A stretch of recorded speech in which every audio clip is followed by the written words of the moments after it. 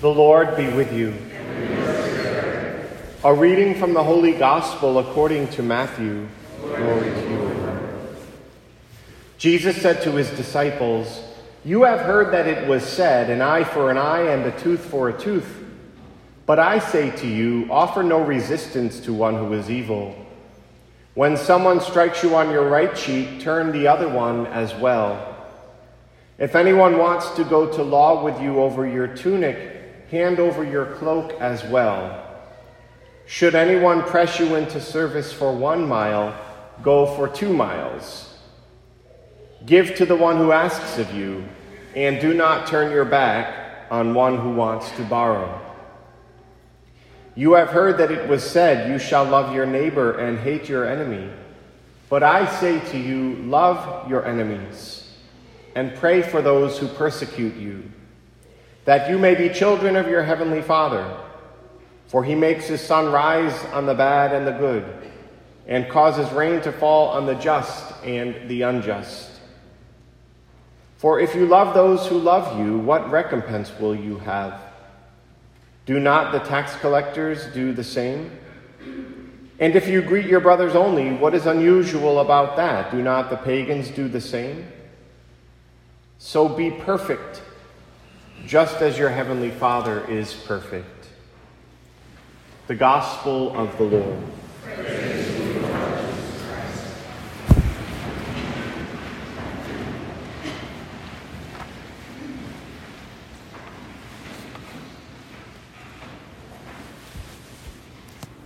There's a common theme in all 3 readings today. I'm not sure if you caught it. The first reading in Exodus, we hear the Lord say, "Be holy, for I, the Lord your God, am holy." St. Paul, in the second reading, tells us, "For the temple of God, which you are, is holy." And then our Lord in the Gospel says, "Be perfect, just as your heavenly Father is perfect." All 3 readings exhorting us to holiness, to strive to live a life of perfection. But what does holiness look like? Thankfully, we see it in the lives of certain people, the saints particularly. And I hope you've had the experience more than one time of reflecting deeply upon your own life after being inspired by another person's story of holiness. For me, this often happens when I read about the lives of the saints or another person who reveals God's love and holiness in a powerful way. And when preparing for this homily, I came across the stories of two people that I had read about and learned about in the past, and I came across them again in my research for this homily. 2 people who show us what holiness looks like. The first person, I think I preached on him a while back, Cardinal Francis Xavier Van Thuan, who was a bishop in Vietnam. And the second person, I think she spoke here several years ago, Immaculée Ilibagiza, who lived through the Rwandan genocide. I won't go into detail about their life stories because it would take too much time, but I want to highlight examples from their lives as to why they cause us to reflect deeply upon our own lives and really lead us to ponder how we can grow in holiness. In 1975, Cardinal Van Thuan was arrested by the communists and placed in solitary confinement for 14 years. He was arrested because of his faith. In his book, he talks about how the prison guards initially treated him very, very poorly.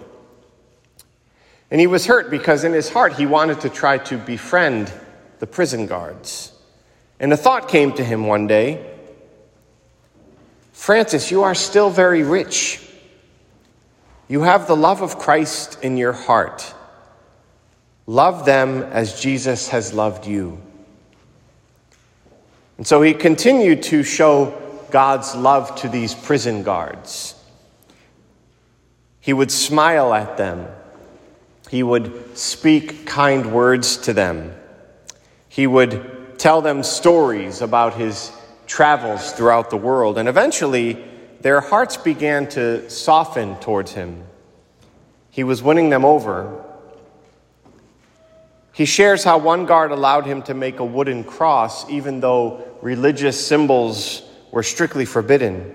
You see, Cardinal Vantuan, by the way that he lived, by his holiness of life, caused these guards to reflect upon their own lives and to change. When the Rwandan genocide began, Immaculée Ilibagiza was sent away by her family to the house of a local pastor, a friend of theirs. She and 7 other women hid in a very small bathroom for 3 months while the genocide raged on. And while in hiding, her whole family, except one brother who was out of the country, was killed in the genocide. While in hiding, Immaculée was struggling with profound anger. How could she pray the Our Father and those words of forgiveness when she couldn't really forgive the people who were committing these atrocities? But eventually, through prayer and meditation and the rosary, she came to be able to love and to let go of the anger. And after the genocide, Immaculée was in a refugee camp, and she was led to the man, now imprisoned, who killed her family. Overcoming the anger that she held in her heart for so long, she looked at this man in the eye and said to him, "I forgive you." In the Sermon on the Mount, which we just heard in the gospel today, a continuation of last week's gospel, Jesus shows us a new way to live. He shows us what holiness looks like. Jesus doesn't just teach the new way to live. He is not just simply teaching behavior modification. Jesus came to bring us new life, and he lived this new life, particularly in his passion and death. Remember, he himself forgave the people who crucified him. In his passion, he loves and forgives. And so Jesus tells us to love our enemies. Each Christian is meant to live this new life so that we spread the kingdom of God in the world. All the examples that Jesus gave in the gospel today are meant for us to live so that we can help people to reflect upon their own lives. Jesus says, love your enemies, pray for those who persecute you. He tells us to be perfect. As I said, we hear in that first reading too, be holy. St. Paul says you are holy because you are the temples of the Lord. Holiness, then, is meant to be reflected in the way that we live our lives. By the way that we live, we are meant to prompt people to reflect on their own lives, just as Cardinal Vantuan and Immaculée did in their lives. By living the new life Christ has come to bring us, we are meant to lead other people to ask the question, how am I living my life? How can I live my life more fully like that person? The Cardinal and Immaculée are examples of people who cause us to ask these questions, who stop us in our tracks, cause us to ask, am I living the new life that Christ came to give me? Am I living a holy life or striving to? Jesus intended his disciples to change the world by the spreading of the kingdom.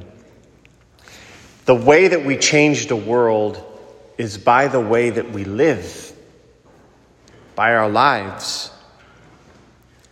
By the way we live, do we cause people to reflect upon their own lives? By the way we live, Do we inspire people to want to follow Jesus, to be a friend of the Lord?